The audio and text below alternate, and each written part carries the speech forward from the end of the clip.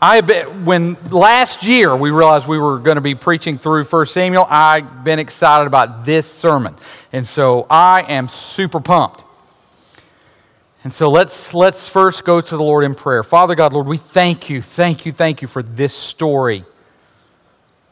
Lord, I thank you that even as a child,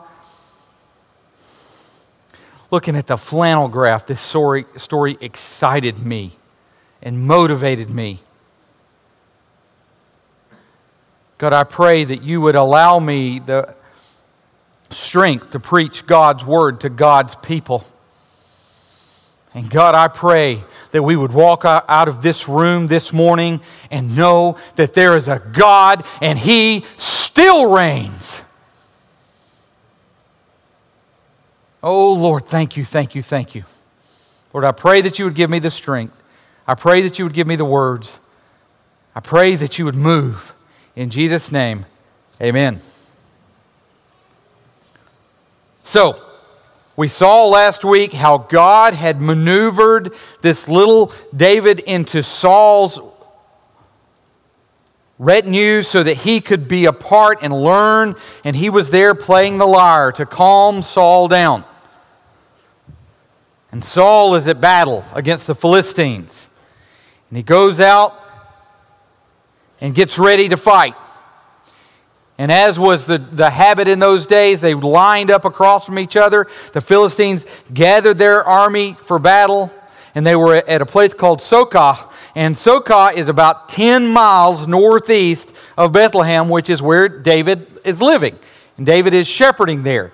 And so the way that it would work is there's a valley between the two armies, and on one side of the mountain would be the children of Israel, and on the other side of the mountain would be the Philistines. And there they would face off against each other. And there came out from the camp of the Philistines a champion named Goliath of Gath. Now he was 9 foot 9 inches tall, according to the text. That's mighty tall. I remember when I went on a mission trip to India, and just walking around, because I don't know if it's because of nutrition, I just don't know if it's that people group, everybody was like way shorter than me. And you know, it'll make you feel pretty big. I mean, you're sitting around looking around, I will enter this Pizza Hut and I will do what I like. But just think about 9 foot 9 inches. In fact, we have a poster out there that Donna put up for the kids just to show them. So it's 9 foot 9 inches tall. If I stood at it just this morning and realized that I can't come to about Goliath's thigh. And he was their champion. And he would march out every day and say the same thing. Why have you come out to draw up for battle? Am I not a Philistine? Are you not servants of Saul? Choose a man for yourself and let him come out to me. If he's able to fight with me and kill me, then we'll be your slaves. But if I prevail against him and kill him, then you shall be servants to me and serve us. Now he walked out, and the text said that he had a breastplate, and in the Hebrew it literally says a breastplate of scales. I think the video actually did a pretty good job of showing what it was. The Philistines worshiped Molech, which was a fish god, and so this probably had religious significance as well. 57 pounds was what the breastplate was. So he's carrying, at least in that, plus the armor on his legs and stuff, he's carrying probably 100 pounds of armor on him. The text says that his javelin, the head of his javelin was 38 pounds. And that the javelin itself was like a weaver's beam. Now, if you've ever seen people practicing throwing javelins, I know it's a common thing. You sit down at the mall and stuff, but if you've ever seen that, they try to balance the weight out so that it would be balanced and the head would be a little bit heavier. So you figure probably about 90 pounds is what this javelin was. So guys, we've done cleaning presses with 95 pounds. That's mighty heavy to just get up over your head, much less chuck it at somebody. So this guy was a beast. And it wasn't just that he was super tall. I worked with a guy one time in Dallas that was like 7'2", something like that. And he was the most uncoordinated, unathletic dude you've ever met in your life. He was constantly just falling over. It was like he was a puppy who hadn't quite figured out how tall he was. He was constantly hitting his head on door frames. He just looked uncumbersome at all. In fact, everybody would come up to him and say, dude, did you play basketball? Which drove him insane because he didn't have an athletic bone in his body. So he would always be a Smirnoff and say, no, did you jockey? And so that was like his little thing back and forth. And so, but if Goliath could pick up a 90-pound javelin and chuck it at somebody and use it, not only was he tall, he was a hoss. And he's going around, and he didn't get in a 5-ton and go to the battle. He's walking around with 100, 120 pounds of armor on him. This guy is a beast. He is the mountain. And he walks out and says, hey, who's going to fight me? You guys think you're all big? You want to come out and fight? You just defeated one of our garrisons? You think you're the hoss? Come on! Bring it! And the children of Israel would go and run, and the text says they were sorely afraid. If you have a King James, and it just means they were scared to death. He would humiliate them, mock them. Where's your soldier? He would march back and forth in front of the line. Come on, biggin, where are you at? Who's going to fight me? And all their mighty warriors of Israel would go and hide. Well, meanwhile, David is about 10 miles away, and the text tells us that Jesse, David's dad, was pretty old. And so he couldn't go check on his 3 sons that were in the army with Saul. And so what he would do periodically is take David, send him with some food to his brothers, and, hey, find out what's going on and bring the news back to me. And the text says that he'd done that a couple of times. So David got somebody to watch his sheep for him, and David goes to where the battle is, and one day he shows up with some bread and stuff for his brothers, and just as he shows up, that's when Goliath is making his walk back and forth. And David's standing there watching and just absolutely flabbergasted at this. And so he turns to some of the other soldiers beside him and says, how long has this been happening? Oh, this has been happening every day. And he says, well, what is the reward for whoever whoops this guy? And they said, hey, Saul has said that whoever beats Goliath, he'll be rich beyond his wildest dreams, and Saul will give his daughter to be his bride.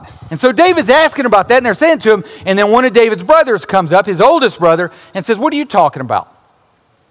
I know your heart. You think you're the man. And David said, look, I'm just talking. It's just words. Now remember, as you read that, don't be too harsh on David's brother, because realize that David's brother has already stood in front of Samuel and heard Samuel go, he ain't the one. Next. And they worked all the way down the line to this little ruddy, pretty-eyed little boy who now he's going to be the king. So David's brother probably really didn't want to hear what this little runt had to say.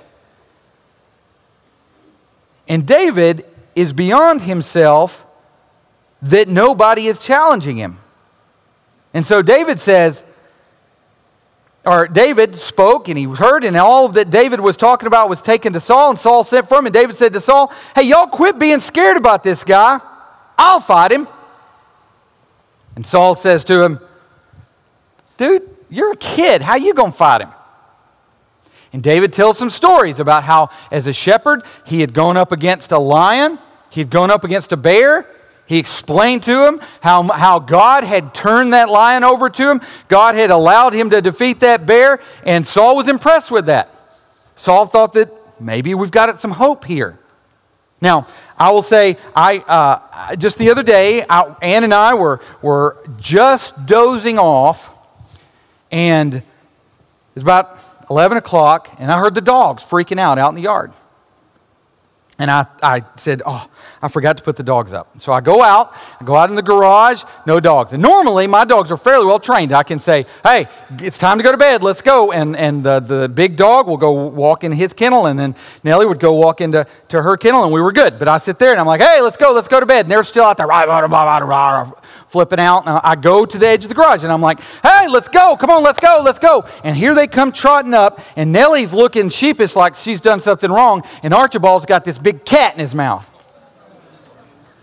And I'm like, oh no, he's killed the neighbor's cat. I mean, I didn't even know the neighbor had a cat, but there's clearly a dead cat, and that's not a good thing. And so I'm holding, Archibald, drop the cat. And I go up, and he drops the cat on the ground. He's looking at me like, what? I was eating. What's the problem? So I'm like, get in the bed. And Archibald goes and gets in his cage.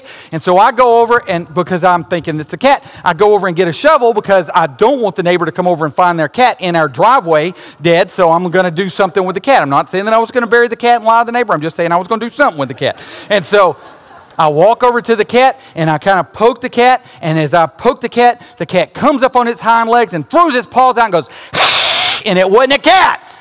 It was a possum.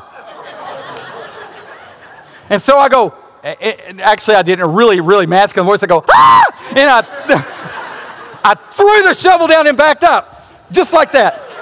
And I'm standing there, and this possum is standing over my shovel, and I'm standing in the driveway in my underwear going, this ain't good.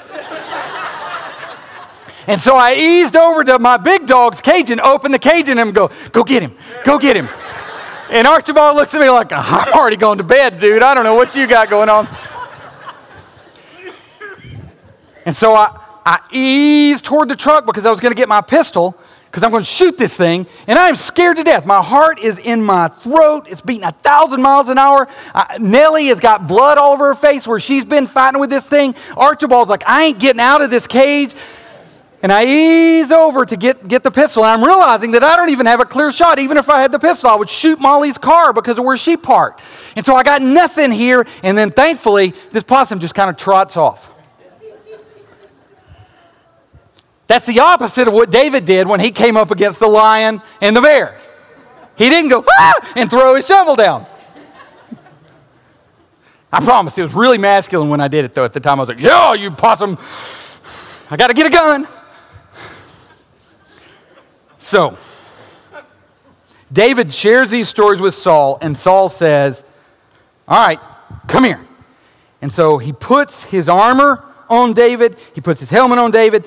Here's David holding his sword, and just imagine, if you will, a young man who's trying on his daddy's clothes. It's oversized, it doesn't fit, it's unwieldy. And David says, this isn't me. And so he sets his stuff, takes the stuff off, he sets it down, and he gets his staff, which is a stick that's being used by a shepherd, and he goes and gets 5 stones. And he walks out. And Goliath thinks this is hilarious. He saw David. He was angry that Saul had sent out this little boy. And he says, am I a dog that you come to me with sticks? And the Philistine cussed David out by his own gods. Come to me, and I will give your flesh to the birds of the air and the beasts of the field. Now, even in this depiction that we just saw, most of my life as I've heard this story, I've always put myself in David's position and felt like David would be scared to death. Here's this guy, 9 foot, 9 inches tall. Here is David, 12 or 13 years old. I read the story, and all week I've been trying to read different commentaries and stuff because I'm trying to figure out, what is Saul thinking? Is Saul already thinking that he's going to be the king and he's trying to get David killed off? But that can't be the case, because in the verses before that, Saul doesn't even, or it says that Saul loved David when David's playing for him. He loved him, so it couldn't be that. And we read at the end of the story, after everything happened, Saul turns to one of his buddies and says, who was that? So David was just a servant guy. He didn't even recognize who he was and what was going on. He's like, who's that guy's dad? What's going on? And so in my mind, I'm picturing David standing out there just like these actors did, with knees knocking, going, oh dear Lord, what's going to happen? Because here's Saul, Goliath, all 9 foot, 9 inches of him, the champion of the Philistines, saying, am I a dog that you're going to come to me with a stick? Come on, boy, bring it. I'll feed your flesh to the birds of the air. And David's looking up. But the text won't let us believe that he was actually afraid. Listen to what David says and does. You come at me with a sword and with a spear and with a javelin, but I come to you in the name of the God of the armies of Israel, whom you have defied. Today, the Lord will deliver you into my hands, and I will strike you down and cut off your head. And I will give the dead bodies of the host of the Philistines this day to the birds of the air and the wild beasts of the earth, that all the earth will know that there is a God in Israel, and that all this assembly may know. He's shaming the Israelites behind him. That the Lord does not say with sword and spear, for the battle is the Lord's, and he will give you into my hand. Doesn't sound like anybody who's scared to me. And when the Philistines arose and came and drew near to meet David, does David shy down? Does David tremble as he goes? No, it says, and David ran quickly toward the battle line to meet the Philistine. He's running and digging for ammo as he's running. This ain't somebody who's afraid. He's reaching in his bag. He gets the rock. He gets ready. He flings that rock and just as sure as an arrow, whap! It hits Goliath square in the head. All 9 foot 9 inches of him became a sack of meat. Whoa!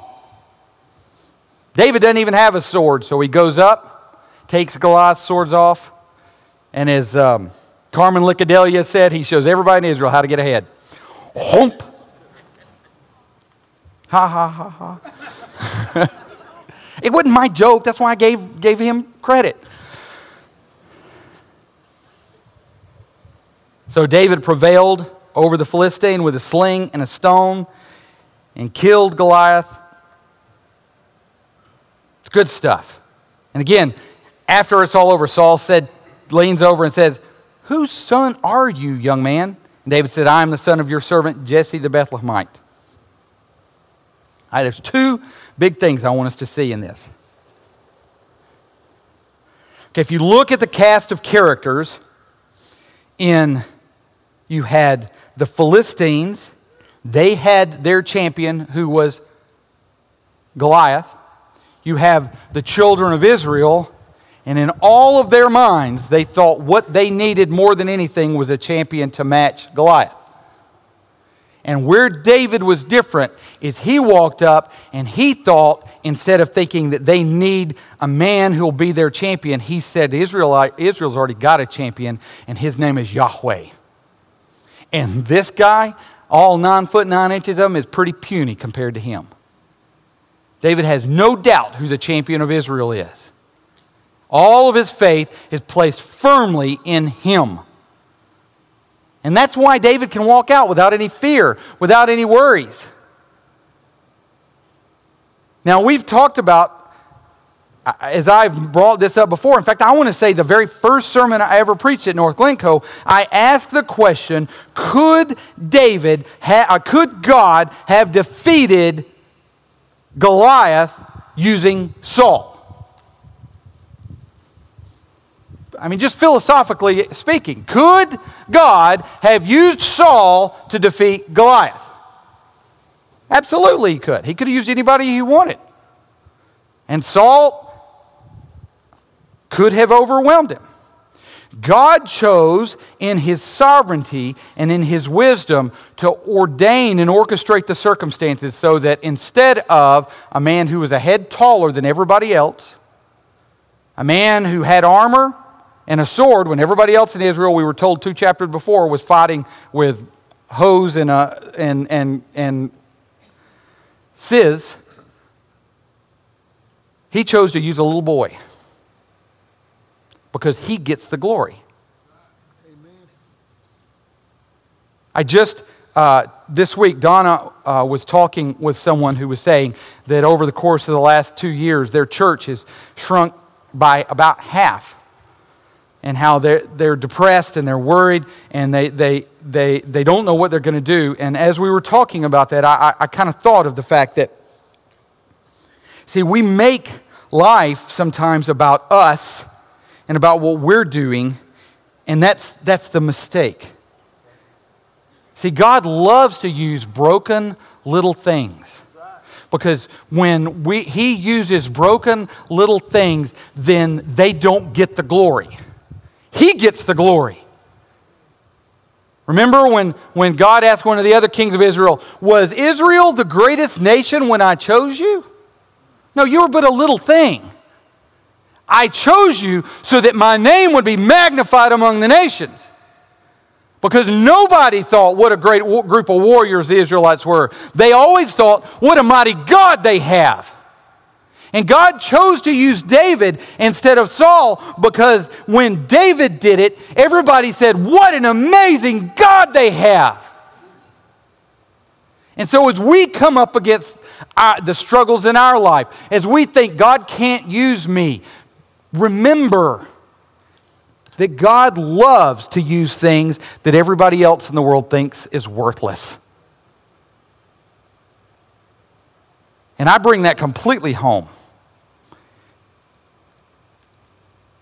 And that I am the chief of sinners. And if God could reach down and not only save me, but then use me, then He can do that with anybody.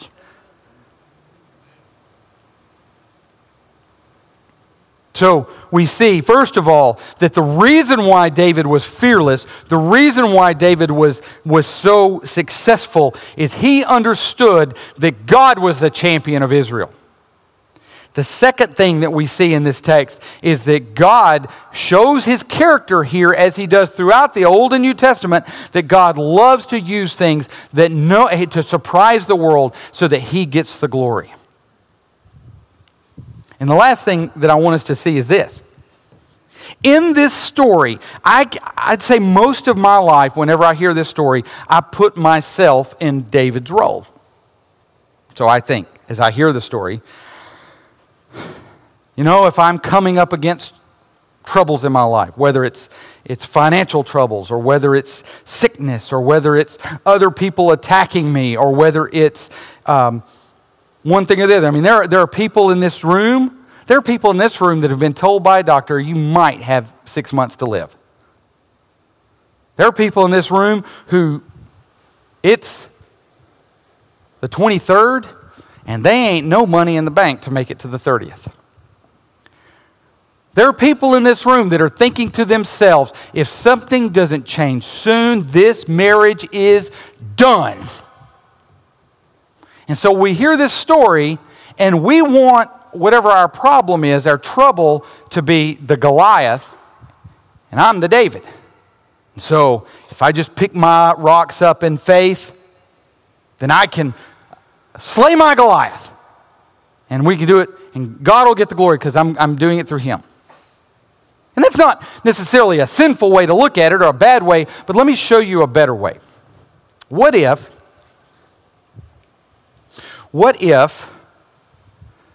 David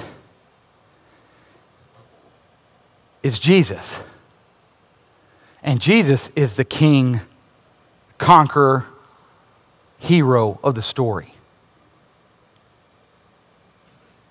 What if David is Jesus, and we are those Israelites who are back here going, we need somebody to save us! Ah! What if we're the ones who are afraid that when Goliath marches out and says, today I'm going to defeat you, and we know we can't stand against him, but we're the Israelites over here weeping and crying? And what if we get past our problem for today? I say all the time that if somebody comes to CR and they're an addict, their biggest problem isn't that they're an addict. Their biggest problem is they need Jesus. And as a believer, whatever my problem is, my car won't crank, my health is down, my marriage is falling apart, even as a believer, that's not my biggest problem. My biggest problem is that I'm allowing my sin, my shame, my wrath to all fall on me, and I'm not following after Jesus the way that I should. Maybe the Goliath in my life is the enemy, the devil, who's whispering in my ear, you're not good enough. You can't serve God. Think how many times you've sinned. Think of all that nasty stuff you've done. Think how wicked you are. You can't do anything for God. Sit down and shut up. Maybe the shame that is rightfully falls on my head is Goliath. Maybe the wrath of God that the Bible says throughout, the wages of what I earn, my wages for sin is death. And I have no hope for any other. And so here is Jesus, the Lamb that was slain, the Lamb without blemish. Here's me back in the background.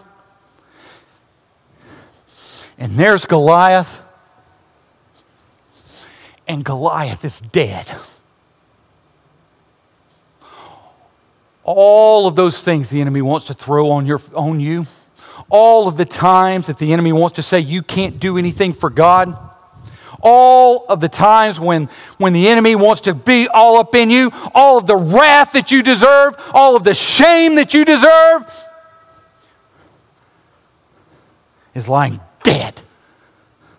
So that I can say with the authority of God's word, when I'm about to draw my final breath, I'm laying in a bed, everybody's standing around crying, Andy Griffith is on the TV, and I'm about to die.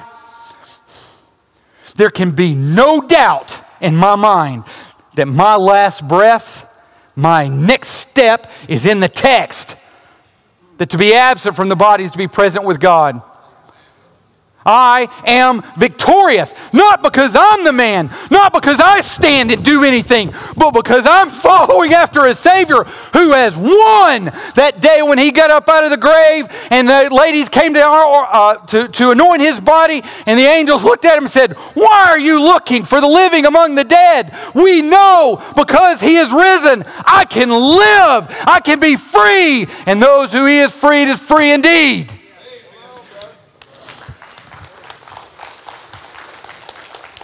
Goliath is dead.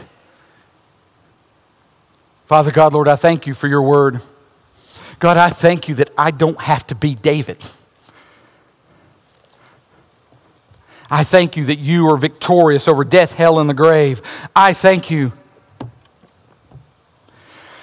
that you are my king. God, there are people in this room who aren't following after their king. And so, God, I pray that you would give them the strength to confess their sin and to turn to you, to live every day following after you. You've already won the victory. God, help us to believe it. God, there's people in this room that have never called on you to be saved. And God, I pray that you would give them the strength today to call on the name of the Lord to be saved. God, if there's anybody in this room that's looking for a church home, God, I pray that you would have them to join with us, Lord, so that we can get in the fight together. Take this story outside of these walls. In Jesus' name, amen.